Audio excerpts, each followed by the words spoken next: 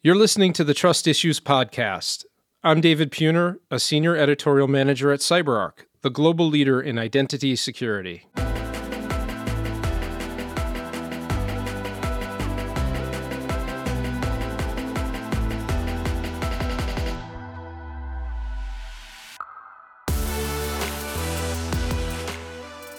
In early 2001, the FBI arrested one of its own, Agent Robert Hanssen, just after he'd made a dead drop of classified documents to his Russian handlers in a park in Vienna, Virginia. It marked the end of over 20 years of on and off spying for Hanssen, who's widely considered to be the most damaging spy in U.S. history. Later that year, Hanssen pleaded guilty to 15 counts of espionage and conspiracy in exchange for the government not seeking the death penalty. He'd spend the rest of his life in a supermax prison where he died this past June. Our guest today, Eric O'Neill, figures prominently in Hanssen's capture. As a 27-year-old undercover surveillance operative at the FBI in 2000, O'Neill was tapped to go undercover as himself within the FBI itself to work alongside Hanssen while trying to catch him. To create a situation conducive to getting close to Hanssen, O'Neill reported into Hanssen while building the FBI's cybersecurity. You can read the whole story in O'Neill's book, Gray Day, My Undercover Mission to Expose America's First Cyber Spy. And you can watch The Breach, a movie in which the character Eric O'Neill is played by Ryan Phillippe. Our conversation today dives into this story with threads that connect to today's threat landscape and the canny similarity between spies and cybercriminals, and how identity figures into all of it. These days, we hear a lot about malicious insider threats. Robert Hanssen foreshadowed them all. Here's my conversation with former FBI counterintelligence operative and current national security strategist, Eric O'Neill. Welcome to Eric O'Neill, former FBI counterintelligence operative and current national security strategist. We're really excited to have you on the podcast. David, it's great to be on the podcast. I love talking about spies and cybersecurity and all the things we're going to get into. You are a 27-year-old FBI undercover surveillance operator, also referred to as a ghost. When your boss showed up at your house at 8 a.m. on a Sunday unannounced, which seems like never a good thing to have happen, what couldn't wait until Monday morning, and how would this fun Sunday pop by ultimately alter the trajectory of your life? Well, David, it was one of the strangest moments of my life, and you put it a perfect way. That Sunday morning, early, unannounced visit by Gene McClelland, who was the supervisor for all of the ghosts in the Washington region, all of the SSG undercover operatives who worked out of Washington field office. You know, supervisors don't show up at your house. And so him showing up unannounced, calling me, and then saying, "You don't have to come downtown. I'm parked outside," to put it mildly, scared me. I was worried that some information had gotten mistaken, or, Russians, who I was doing a lot of work against, are pretty well known for compromising information, especially if they're able to peel back your cover, and then they can do what's the spy version of what we see now with swatting, where you create some fake story or some fake crime, and then the FBI shows up to arrest you just to figure out what's going on. And so I worried that I was in trouble. I didn't think that this was a happy visit. So coming out, I was worried. And I looked at Gene, and he's grinning at me because he knew that this was this situation I'd have. But after I got in the car with him, all of that went away. It became a very sobering conversation. It was about this guy named Robert Hanssen, who I hadn't worked, which was good. So Hanssen didn't know me. I didn't know Hanssen, which was important to the investigation. And he told me that the FBI wanted me to go undercover to catch Robert Hanssen, a very senior supervisory special agent, a almost 25-year veteran of the FBI that they suspected of espionage. And that's all he told me. Not that Hanssen was the most damaging spy in U.S. history, not that he was the mole that we had been after for over 2 decades, just that this was a guy who was suspected of espionage, and they wanted me to go undercover and catch him. That actually made me upset. because I said, why would you come to my house on a Sunday morning, wake me up, scare the hell out of me and my wife, just to ask me to go undercover to do what I do every single day, 24/7. I mean, we worked when the bad guys worked. We slept when they slept. And he said something that changed everything for me. He said, we don't want you to go undercover and ghost him. We want you to go undercover in a brand new section we've built in the FBI to catch him, called the Information Assurance Section. We want you to work face to face with him. Now that was unique. That was unexpected. This information assurance division, this was created essentially for you to go undercover within the FBI. What kind of thought was given to information assurance and what you were going to do? And I should say this is the beginning of 2001, end of 2000? Yeah, so this was December 2000. The FBI received a tiny little folder of information from a former KGB. Now, the KGB had been disbanded decades before. Intelligence officer who had stolen some information about the Robert Hanssen investigation, about the mole. The guy they knew as Ramon Garcia Orbi. They didn't even know that he was in the FBI or his name or anything about him. But when the KGB was disbanded, what these guys did was what they were trained to do. They stole information and sold it to the highest bidder or saved it for a rainy day. And this individual saved it for a rainy day, sold it to a joint CIA FBI task force who opened the information and found three things: letters, a cassette tape, and a trash bag. Now, the trash bag was one of the bags that Hanssen had used early in his career to wrap his drop that he would put under a bridge in Foxstone Park in Vienna. So his clandestine drops, and then an intelligence officer would come out of the Russian embassy, go on this long surveillance detection run, and then when he thought he was black or clean or didn't have surveillance people like me on him, he would go pick up the drop.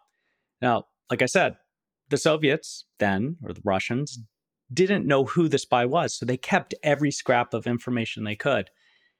And we could run prints. So we had partial prints. We listened to the cassette tape. It was the only time that Hanssen, it was his biggest mistake. He called the Russian consulate asking, where is my money? He'd left a drop. He couldn't find the money. They pointed him to it. But of course, they recorded his voice. Once again, they were trying to figure out who he was. The same time we were. And of course, we were able to identify his voice. And we had very good circumstantial evidence that Robert Hanssen, senior supervisory special agent in the FBI, one of the main career guys, and also the top analyst against Russia for over 2 decades, was the most damaging spy in FBI history and quite possibly world history, and had been under our nose, including working on the task force to catch himself. And surprise, he didn't find himself, right? Yeah, he made sure that we never got close, like that we only knew as Gray Suit. That was the code name for this mole for 2 decades. And whenever we got close, he would push the task force on these wild goose chases. So we had this slim information that pointed to Hanssen. And here's the problem with Hanssen. He was a computer genius. He was a hacker. He knew how to program. He knew how to write code. He knew how to write malware. He had actually hacked the FBI and got caught. He wrote a script that was essentially what we call now a keylogger, so that he could capture passcodes. And when he was caught, he said, I was doing it just because I wanted to install a printer, or I was doing it because I was trying to show that our cybersecurity isn't very strong. Back then, we called it information security. So the FBI was very concerned that he had access to information in ways that we couldn't track or audit.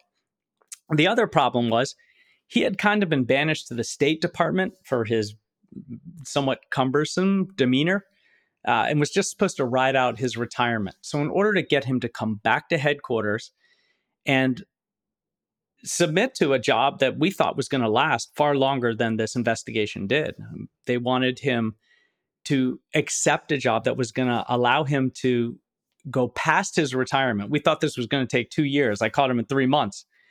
And they had to give him his dream job and something that they could sell to his ego. And that was, you're the computer guy. You've been spending your career complaining and beating a drum about how bad the FBI is at cybersecurity. We're going to put you in charge of building cybersecurity for the FBI. And his ego couldn't let him say no. They promoted him to executive service. They gave him more money. They gave him all the things that he thought he needed, except a windowed office, which he complained about the entire investigation. And they put him in charge of a really important section. But then what do? Someone has to go in there with him that's read into the case, that knows how to catch a spy, but also actually knows how to turn on a computer. The IT guys didn't know how to catch a spy, and nobody wanted to read them into this level of an investigation. And the FBI agents, well, they were still handwriting their memos. What did they know about how to identify whether someone was breaching a computer system or what he was doing within our data set in the FBI? So they looked deeper. They looked into the SSG, where I was, and I had gained some notoriety for myself. I say notoriety because I put together a database of information that tracked targets over time, with the idea that if you look at everything the Russians have done in the past, they tend to set out their signal sites and drop sites years and years into the future. If you just correlate the past, you can predict the future, right? Very simple data set. Right. But most of this was happening just on paper at this point. It was happening on paper. I wrote a program that did it for us really fast, and it worked. So they thought, hey, here's a spy hunter who knows how to turn a computer on. That's the guy. And it was, apparently, I found out later, this big fight in the FBI over, we can't have this SSG guy, these unknown ghosts, work the biggest case we've ever run. This has to be one of our decorated trained agents. And these decorated trained agents who know how to do that face-to-face undercover work are not going to be able to sell working in cybersecurity for the FBI, the information assurance section. So they rolled the dice and they went with me. And so you show up there on day one. You are on Robert Hanssen's team of essentially two, Robert Hanssen and you. What becomes your process, and how long does it take for him to actually buy that you are who you are? Or I don't even know how best to say that, but I got to think that there's a lot of suspicion along the way. So if you're a spy hunter, if you're any kind of operator in special ops, suspicion is a good thing. It means that you're checking your six, you're searching the corners, you're doing all the things to protect yourself. You keep your eyes up, you're not sleeping at the job. Paranoia is bad. So one of my biggest jobs was to keep him suspicious but never paranoid. I mean, look, at the very end of his career, after being kind of made fun of for his whole career, he's given his dream job. And he's given someone to manage. They had taken away all his management responsibilities because he was not a very good manager. And that's one of his problems in promotion in the FBI. And they've said, we're even going to delay your retirement and pay you more. So of course you're going to be suspicious. You have to be. And his only point of attack was me. So my number one job was, don't screw it up. Make him feel like this is real. So we actually had to do the job of building cybersecurity. And I mean, to be honest, David, we were pretty good at it. And the thing about Hanssen, even though he was the most notorious, most damaging spy in US history, he also had a lot of very good ideas about how to build cybersecurity. He'd breached the FBI for decades. So he knew all of the cracks and flaws and how to repair them. He had, his entire career at the FBI had been a study of how to break the security, how to break counterintelligence. And so he was the number one person to explain how we were going to correct it. But I had to get him to talk. So you can't beat him. You can't win in an undercover investigation unless your target is going to talk to you. And people don't give up information unless there's trust. But after I bungled a while, he stopped me and he said, look, if you want to be a top counterintelligence agent in the FBI, Eric, you got to know one thing. And I was like, what's that? He said, I call it Hanssen's Law. Now, everything was very important to him, and he was a big narcissist. So, of course, he called it Hanssen's Law. But I don't blame him for it. It's actually an incredibly elegant law. And I joke around when I'm nervous. So I said, I didn't study that at the FBI Academy at Quantico. Boss, what is that? And he said, Hanssen's Law is simply this. The spy is in the worst possible place. Now, I looked at him when he said that, and I kept a poker face, and I had to keep a very good poker face in this entire case, because here we are in the middle of the FBI's data set. I didn't know he was the spy, but I knew he was suspected of espionage, and he's there with access, and I'm there to stop him. And we are in the worst possible place. And is he challenging me? Is he laughing at me? Is he just trying to throw me off? Or is he just trying to be a mentor? I didn't know, but I kept a very straight face. And I looked at him and I said, what do you mean by that? And he said this, Hanssen's law: the spy is in the worst possible place. The spy is that person who has access to the most damaging information and the knowledge and the wherewithal to sell it to those who are going to pay the most for it. And that, Eric, is what we are here to defend against. So I knew that my job was not just to get him to trust me, not just to not screw up and make him feel like this was real, but to catch that spy in the worst possible place. And that was Robert Hanssen. It's really, really fascinating. I want to get a little bit more into the process in a minute or two, but I do think it's interesting, again, to note that this was essentially working on the FBI's cybersecurity program. What was the actual state of the FBI's cybersecurity at the time? And did you and Hansen make any notable contributions to the cyber defenses over the what turned out to be 6 weeks that you worked together? I like to call, and I've called Robert Hanssen in my book Gray Day, the modern architect of the FBI, because the state of the FBI cybersecurity was pretty bad. And that is why Hanssen was able to get away with everything that he got away with for so long. It turns out that the FBI was not auditing access the way they should. So Hanssen was able to go into the automated case system again and again and again and mine information, check himself, see if there was an active investigation open against him or his addresses or any of his associates to clean himself and steal information. He once bragged that if you go into the ACS, one flaw of the ACS is if you go in the ACS and you type someone's name in, like a Russian name, a spy that, say, the Russian intelligence service is interested in, and a record is returned that's all starred out, that means there's an open investigation. You don't see the name, but you know. So there you've just stolen critical intelligence that's very valuable to a foreign intelligence service. So there were problems not only in how we protected information, but how we built and shared information. There were critical problems in the pathways between agencies. Hanssen was adept at getting on task forces and stealing from other agencies. That way, a lot of the intelligence didn't come from the FBI. And so when the Russians were trying to figure out who he was, they thought he might be in the CIA or the NSA. Our spies weren't coming back and saying, we believe he's in the FBI. So there were a lot of ways that he was able to use this very beginning of FBI cybersecurity and all of the flaws to exploit those flaws and steal information in a way that he was not tracked or discovered, which is exactly what modern spies do today. So he was our first cyber spy. And not only that, he's the guy at the crest of a wave of modern espionage, which is now almost all cyber intelligence. And to catch him was hard. Now, we did do some good work. He knew the flaws. He had ideas of how to map data.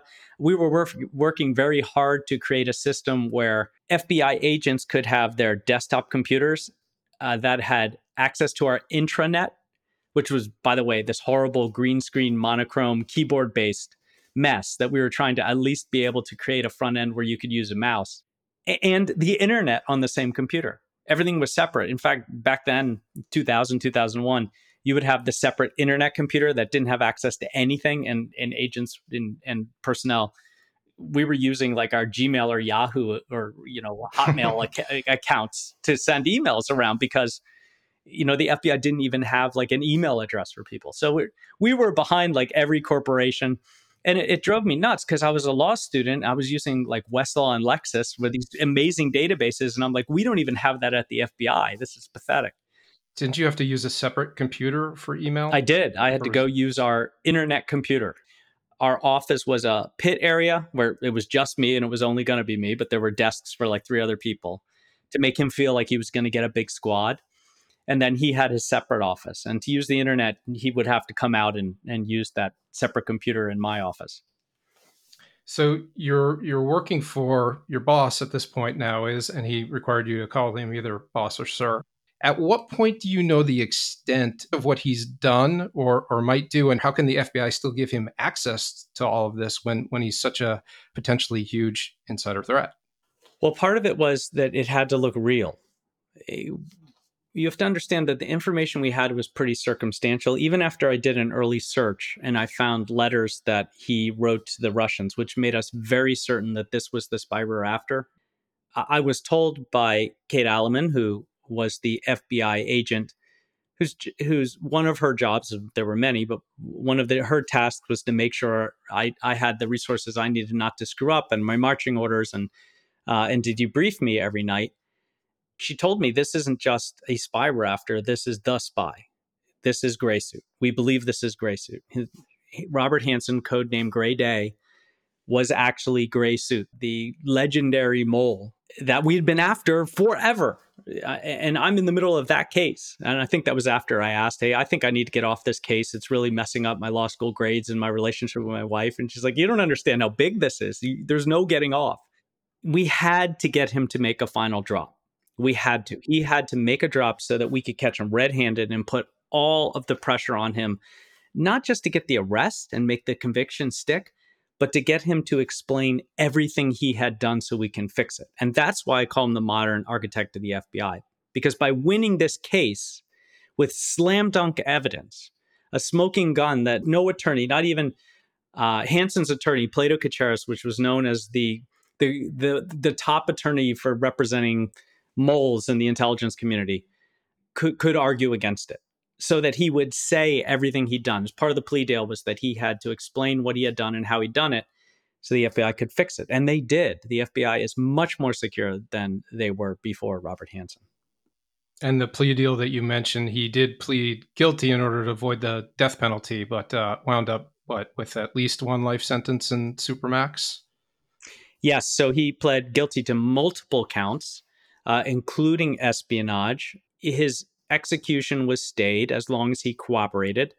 And as part of his plea deal, he maintained his pension for his family so that they wouldn't be destitute. And they were allowed to keep their home and cars, which the FBI could have seized. So it was a good deal for his family. And he, of course, avoided the death penalty as long as he continued to talk. And he did for years. And he was banished to Supermax prison for the rest of his life. One of the big players in all of this is his handheld PDA device, his Palm Pilot. And people of a certain age probably remember those. Those were really the bomb back in the day. I couldn't get rid of mine as fast enough, but Robert Hanssen really loved his, and it was a big factor that led to his downfall. Today, vulnerable IoT devices are of greatest risk to data loss, and that's according to the Ponemon Institute on Insider Threat Research. How can organizations effectively balance workforce device flexibility with security to mitigate these risks? First of all, let me explain how much Hansen loved his Palm Pilot. He loved his Palm Pilot the way your teenager loves their phone. This thing was always on him, never was separated from him, except for when he sat down. Then it would go in a bag right next to his desk. And like clockwork, he would grab it and pull it out when he stood up and put it right back in his left back pocket. Always in the same place, always protected, always where he knew it was. A very good routine to protect information. And the Palm Pilot was important to Hansen because he not only used it to organize his whole day, it's how he organized the spy aspect of himself. On the Palm Pilot were a synchronized way that he managed his different signal sites and drop dates and all of that information. He also saved letters on it that he wrote to the Russians.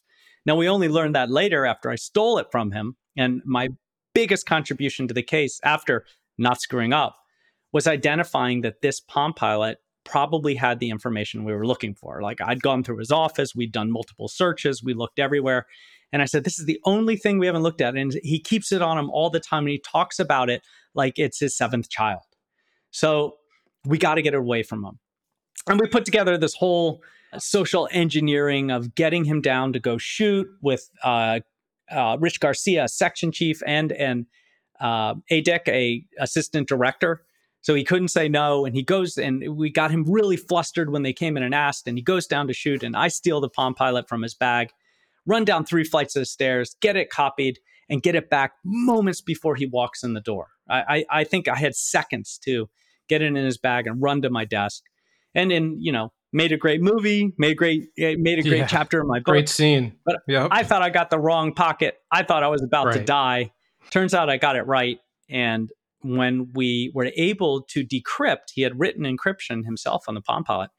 When we were able to decrypt it, we learned everything we needed to be ahead of him for his final drops to the Russians. And that's how you catch a spy. So, looking at a device like that, I mean, obviously, this is the reverse. This is law enforcement stealing the device in order to catch the bad guy. But bad guys use these devices more than ever before in order to compromise us. Because if you look at just what happened during the pandemic, when we all went from an office environment to working from home, and we still haven't returned, and we never will. Now, the normal work, what we used to call future work, now normal work state is hybrid. We work sometimes at home, we work sometimes in the office, we work from the road. We're very flexible now in how we work. That is a nightmare for IT because you can't control the large number of different devices that employees or people are going to connect to your data from or where they're connecting. Every time someone connects from a different internet point, like working in Starbucks or working on a plane or working at some temporary office somewhere when they're traveling, that's another point of attack for cyber criminals or cyber spies. And I don't see a distinction between the two anymore. So, how do we protect devices? Well, you got to not worry as much about the devices as worry about the identity, the credentials of the person who is trying to assure into the data. That's the only way. That is the future. So everything in cybersecurity now must be built around identity and less about devices. Now, devices are always going to be very important. So if you have a holistic company that's really smart about cybersecurity, then you're going to ensure that people are only using devices to access critical data that IT has assured. So then you really want to leverage endpoint detection and response, EDR, and now XDR, which looks at endpoint plus network, to make sure that the device that is connecting to, say, the email account or to the shared drive is something that you know, but people are still going to have to get in on different ways. And so there we're looking at not only the device, but also the identity and using a lot of different heuristics to understand whether that person actually is who they say they are or if they're a spy. That scene with the bag, just incredible. That had happened to me. I'd probably my heart would still be beating, and that's what, over 20 years ago. Do you think you got the right pocket, or was at that point he just had a lot on his mind? I thought I got the wrong pocket, but I must have had the right one because you don't survive as a spy for 22 years without being the most meticulous OCD person in the world. If I had gotten that wrong, and then, by the way, I didn't just grab the pump out, I grabbed a floppy disk and a memory card, Right. which were all in different pockets. If I had gotten any of it wrong, then I might not be speaking to you today because he had nothing to lose at that point.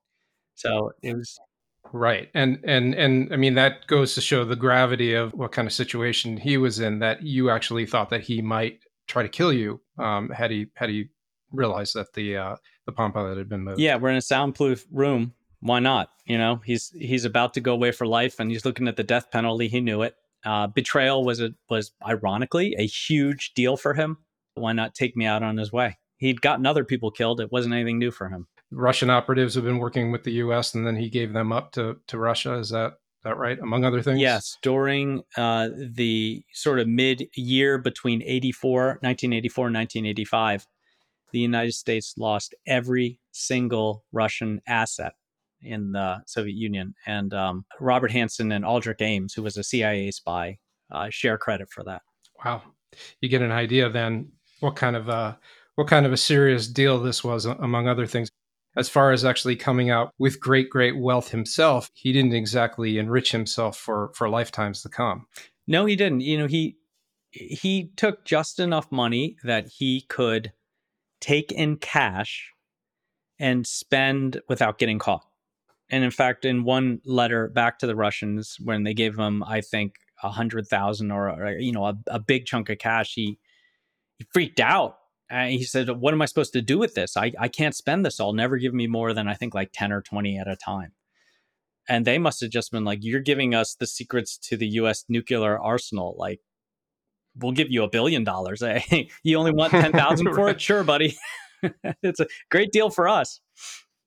And maybe that's part of the reason why he was able to keep doing it for so many years. It is one of them, yes. Taking it back then to credential theft and identity compromise, this story at least, today's landscape, how is being attacked by something like a spear phishing email pertinent to Hanssen and the spy game?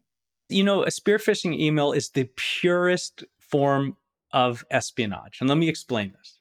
So spies, espionage tactics to steal information, they've been around for centuries, right? As long as there have been people and society, there have always been spies. I mean, this goes back to like the Bible, the earliest books in the Bible, you find spies. Like Moses sent people out to spy. These tactics are the way that I've outlined them. I put them into buckets are deception, right? Impersonation. I'm going to impersonate somebody that you trust. Confidence schemes. I get you to believe in something you shouldn't. Infiltration, getting into your data, stealing your data, and then, of course, destruction, because now we're seeing that modern spies are not just stealing data, and criminals as well. They're destroying it. And ransomware attacks are very well known for this, right? And so modern cyber spies and cyber criminals are really, they're deploying the same tactics if you think of it. So a spear phishing email is a way to fool a person into doing something they know is wrong. In fact, most of the time they've been specifically trained not to click on these things, but they click anyway. And statistically, 25% of people, so 1 in 4 people, will click on a spear phishing email attack. So if you send it to 4 people in your company, one of them is going to click on it. No matter how much training you give them, no matter how much of the spear phishing, red teaming and yelling or whatever, they're going to click. And 25% of all attacks come from these things. So they are absolutely deadly. And if we go back to my buckets of espionage tactics, spear phishing email uses reconnaissance. So the best ones mean that they're surveilling the person, they're learning about the person, they're crafting something that is going to resonate with the person, look like something they should trust. They're using impersonation, which is why business email compromise is the number one cybercrime in the world today. It has devastating reach in terms of cost. And that's where you are impersonating, say, the CEO or the CFO and saying, we've got this vendor we need to pay right away, immediately send a wire of $1 million to this account right here. And I need this to happen right now or we're going to lose this business, right? You'd think that people would stop and think, but when your CEO tells you to do something, you do it, right? And it's cost massive amounts of money. I mean, in just 2022, it was $2.7 billion worth of that crime. So, I mean, kind of a big deal. And then, of course, confidence schemes. What spear phishing emails do is get you to trust them. I mean, they're useless if you don't get them to trust. And some of them are really simple. If you remember the massive campaign of spear phishing that happened during the lockdown, during COVID, if you remember, everyone was getting flooded with Amazon, UPS, FedEx, right? Track your package. Your package has been lost. A package is on the way. Thank you for your payment of $1,072, right? Click here if you disagree. And because we were ordering so much online, people were just trusting, like, oh, yeah, I have a package coming from UPS. And then they get to the really complicated ones where I saw this case where the cyber attackers, the cybercrime syndicate using the dark web to launch attacks, just like espionage operations, went through LinkedIn for an event. Now, I'm a public speaker, so this one really resonated with me. So in a lot of events, especially when you do virtual public speaking, sometimes what the venue will do is send out a gift, a hard gift, because you didn't get your backpack or your mug and whatever. And so what these really clever attackers did is they went on LinkedIn and they found a virtual event, a huge attended virtual event, and they found everybody who clicked like when the event said, "Thank you for coming to our event. It was so wonderful to have you here. Especially virtual. We know it's hard, blah, blah, blah." And they sent an email to all those people, because you can find the email through social media, saying, once again, want to follow up on our thanks. It was great you came to the event, but we want to give you a physical gift because, this was virtual, but we know you still want the physical gift. And so click here and choose whether you want, your Yeti mug, your Minecraft sword, your, North Face backpack, right? And everybody clicked through. And of course, then malware is installed because they click through to a website that's scanning their computer to find the flaw and what needs to be downloaded. And this led to this massive ransomware attack. So spear phishing can be incredibly clever as well, especially when these cybercrime syndicates take the time to learn about an organization before creating that perfect email that's going to fool people. And then now you infuse generative AI into the mix, it's going to be even crazier. Well, generative AI is fascinating for, in terms of cybersecurity. One, I mean, AI and machine learning is used in cybersecurity to think faster, to analyze faster than people can. So we have it working for us too. But the attackers, I mean, they're always innovating as well, and they're now using AI for a couple things. In terms of spear phishing, now you can craft an email. English is mostly not their first language. That's perfect grammar. You can even use generative AI to analyze, say, emails or traffic that you've stolen from an individual at a company, like a CEO or a CFO, and ask it to write in that person's voice based on the body of information data that you've mined. Um, AI also allows attackers to scale.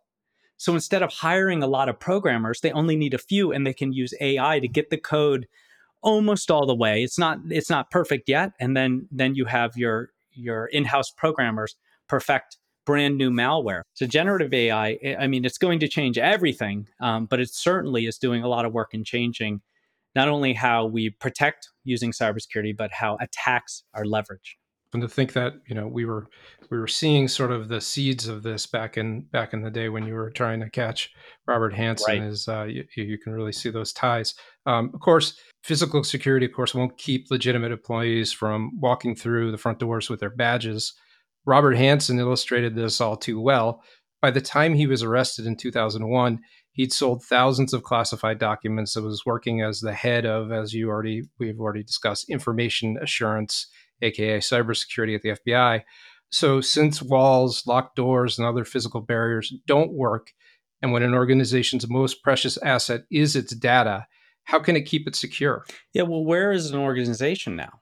Because in the Right? last few Good point. years, many of them shut down their buildings. You know, you Hmm. know, I work with a company that doesn't even have a building right now.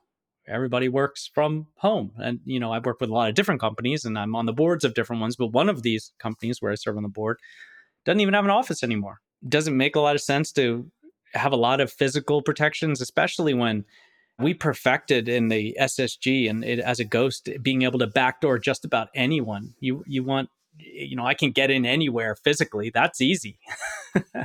What you do there, right?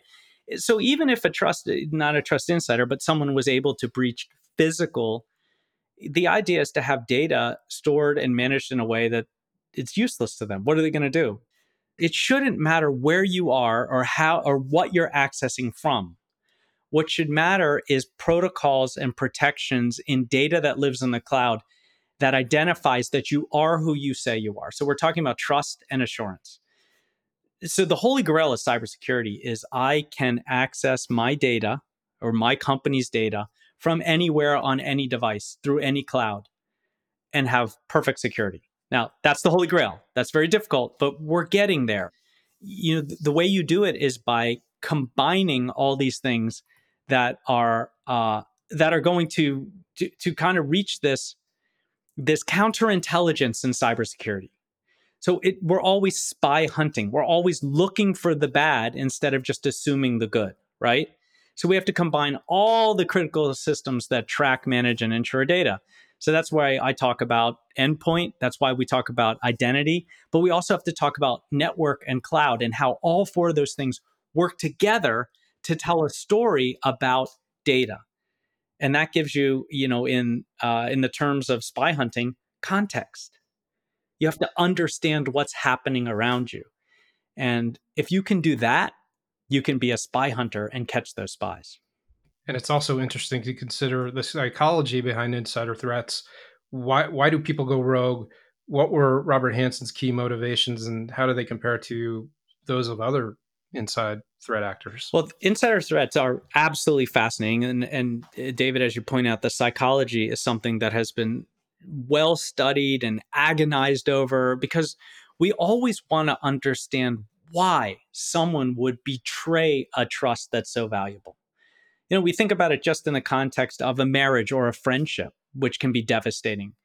In the context of business, particularly when the trusted insider can now steal not just a couple pieces of paper, but gigabytes and terabytes of data. And data is the lifeblood of every company. I mean, one thing I'd say all the time in keynotes is data is the currency of our lives. I mean, everything is data now, our bank accounts, the pictures of our kids, our investments for the future. So that trust insider, we want to understand why they would betray. So it has to be someone who would be willing to betray. So you're looking at a psychology that is narcissist or borderline narcissist, and also slightly psychotic. And that doesn't mean that someone is going to go out and become an axe murderer or shoot up something. It means that they are able to turn off or point away from all those social pressures to be a good person, to just be able to resolve it and not crack under that pressure. That was Hanssen. He was able to do that. He was able to compartmentalize his mind. He could be that upstanding, church-going father and grandfather. And then, a couple times a year, he was the most damaging spy in US history who ruthlessly gave up information that he knew would get people killed. And he knew would completely undermine the fabric of defense against foreign intelligence services in the United States. And he just didn't care. And he let it go. Now, I think he was tortured a little bit by it, but he was able to keep quiet and not confess, right? When someone decides to spy, to be a trusted insider, there's really three key ingredients if you want to recruit them. There's the age-old money, right? You bribe them. You need money. I've looked at you. You got 3 mortgages on your house. Your wife's threatening to leave you. But if you just plug this thumb drive into your computer and let this thing run, here's $10,000, right? So bribery, we understand. Then blackmail. Oh, I learned something about you. You did something real naughty, and I got pictures, and they're going to your grandma and your wife and your teenage daughter if you don't do this. Plug that thumb drive in, run this script, go to this website and hit execute. Oh, and by the way, I'll still give you $10,000. We'll sweeten the deal, right? So blackmail really works. The hardest to catch, though, is ideology. People will attack because of ideology. Now, that doesn't just mean, I'm more sympathetic to China or Cuba or Russia or North Korea, although I don't know why you'd be sympathetic to North Korea. It can also mean I'm really disgruntled. I'm really pissed off. Ideologically, I don't believe my corporation is a good citizen of the world. Their ESG score is too low. They do all these horrible things to the environment. I'm going to harm them, right? And so they become a trusted insider. And of course, it helps a little too if they can make a buck off of it. So trusted insiders is something we really have to worry about, particularly at a time when the societies of our businesses are fragmented. You have entire business units who have never met each other in person. You don't have that same feeling of trust and communality that you might have if you all worked together in an office and saw each other day to day and hung out by the water cooler and talked about the episode of the last show you just watched. It's a lot easier to betray people who you've only met once or twice at a retreat in 2 years. So as we become more disaggregated as a workforce, we're opening the door to more trusted insiders who don't feel any loyalty, not just to their business, but to their peers. So then, based on all this, how should security teams prioritize defense in depth? So we need to look at a person, their identity, and that includes data about how they access data, when they access data, what data they access, what data they should be accessing, and are they accessing things they shouldn't at a time they usually don't. So we have to understand the context of the person as well. I work from Washington, D.C. Suddenly, I'm trying to reach in using a VPN from, New York City. Is there a reason that I'm in New York? Was I supposed to travel up there? You can block that access and quickly reach out to the person and say, hey, you're accessing from somewhere different at a time you normally don't. It's like 2 a.m. You're normally asleep. Is this you? Right? Okay. it's a little bit of an inconvenience, but you may have just stopped a ransomware attack.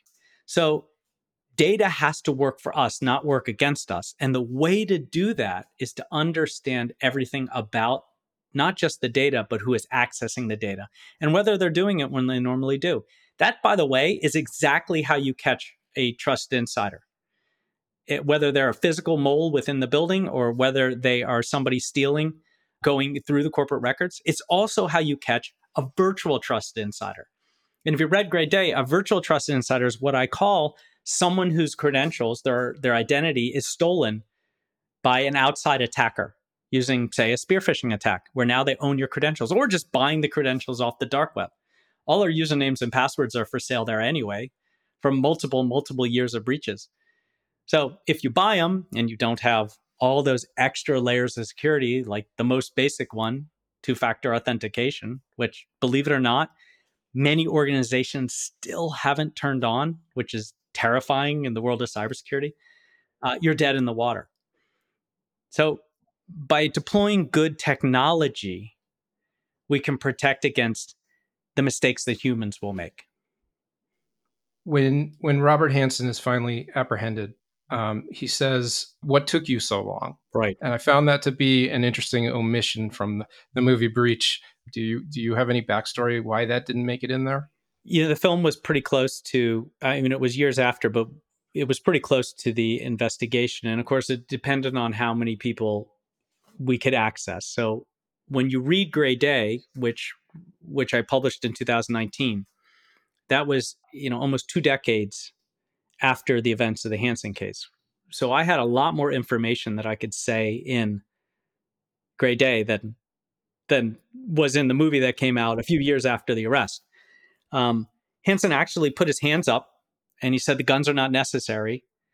And then he said, "What took you so long?" It just didn't make it in the movie. I'm sure that Billy Ray, who's the director, would love to go back and do another cut and throw all sorts of things that were in Gray Day in the movie. But the movie is still an amazing portrayal of how you catch a spy. But just what took you so long? The moment, what should have been the most devastating moment of Hanson's life, where he finds that he is now going, he has no chance. He's just been arrested red-handed, loading a drop for the Russians. He knows that he's looking at a firing squad potentially for the crimes he's committed. And instead of being morose or apologetic, he says, "What took you so long?" That is a textbook narcissist. It's incredible. Hansen did die this past June while serving out his life at a supermax prison. Did you get a chance to speak with him at all at any point after his arrest or incarceration? Yeah, I had a roller coaster of emotions when I heard that Hansen had died. I mean, he is probably one of the most instrumental figures in my life. I mean, it was a springboard for a lot of the thought leadership in cybersecurity that I found myself in, but also my career as a public speaker and the movie Breach and so many other good things came out of such a rotten case that I had to survive.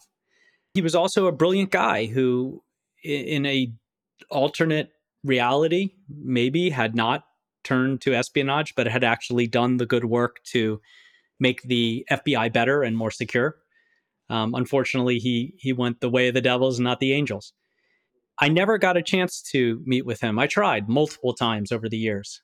In the beginning, when he was in a penitentiary in Pennsylvania and was undergoing enormous scrutiny and interrogation over what he had done, I asked, and the FBI debated it, but then said that we're afraid that if he finds out you were the one who betrayed him, that he would clam up and not talk anymore and lawyer up. Actually, the exact quote they used is, "He will rattle the bars of his cage." And then later I asked, and he had been moved to Supermax, and I just couldn't find a way in. Talked to the Bureau of Prisons, they said, "Go talk to the FBI." Talked to the FBI, they said, "Talk to the Bureau of Prisons," and went back to the FBI. They're like, "Well, maybe if you talk to the family," and I wasn't willing to do that. So I kept trying to find someone who could get me in, and I was trying earnestly in the last year after the pandemic, and potentially visitation could happen again, and then it sadly became too late. So I will never have that closure that I wanted. What was the big lingering question that you wanted to ask him for closure, or the conversation you wanted to have? There are a number of things. The two biggest things I wanted to ask him was, why did you do it? It's the most common question I get asked. The Right. one that I feel I have the best answer for, but one he has steadfastly refused to answer through his entire incarceration and interrogation. I'm pretty sure I know why, but I wanted just to have that discussion with him. The other question I wanted to ask him is about our relationship together in room 9930 and whether indeed he was recruiting me. Because in his final drop to the Russians, he left my information, my name and all my information and address and phone number and whatever, suggesting to them that I would be a perfect person to recruit, that I could take over for him now that he was done, that he'd made his final drop. And he didn't check that one with you first, no, huh? but I truly felt that, and so did the squad of agents behind the scenes, that he was recruiting me. And in fact, at one point, one of the supervisory special agents met with me and said, "We believe he's recruiting you, and we want you to let this happen." Then, of course, I might have ended up a double agent, and we wouldn't be talking here today because they'd never let me leave the FBI. But yes, it was somewhat flattering, I suppose, and a little scary that I had gained his trust to such an extent that he was coming close to telling me everything he'd done, uh, and helping me be the next Russian spy. Incredible. As a national security strategist, what are you doing these days? Well, I'm an author, a speaker, and I'm still a spy hunter. I continue to call myself that because now I hunt cyber spies. That's what I do as a national security strategist. I help inform cybersecurity and help bring counterintelligence to cybersecurity. I was the first person to say there are no hackers, there are only spies, and that hacking is nothing more than the necessary evolution of espionage. The idea being that we have to stop thinking about some lone cyber criminal, some sort of lone wolf attacker in a basement, and start thinking of cyber crime syndicates who are launching attacks from the dark web where they can't be stopped. Uh, and they're modeling the best intelligence agencies. In fact, what we're seeing now is cybercrime syndicates are so successful and generating such an immense amount of money that they are hiring former intelligence officers from the top spy agencies, in Russia and China and whatnot. And some of them are moonlighting to help them launch better attacks. I mean, right now, the dark web is the third largest economy on earth in terms of GDP. It still goes US and then China, and it used to go Germany and then Japan. Now it goes the dark web. And in a few years, the dark web, in terms of GDP, gross domestic product, will be bigger than Germany and Japan. So if we don't work more on the cybersecurity, if we don't turn cybersecurity professionals into spy hunters, then we're going to continue to lose trillions of dollars a year to cyber criminals who are lining their pockets. Eric O'Neill, thank you so much for coming on to Trust Issues. Can't wait to have you back. Can you come back tomorrow? Maybe we'll give it a little bit of time, David, but I'd love to come back. This was a pleasure.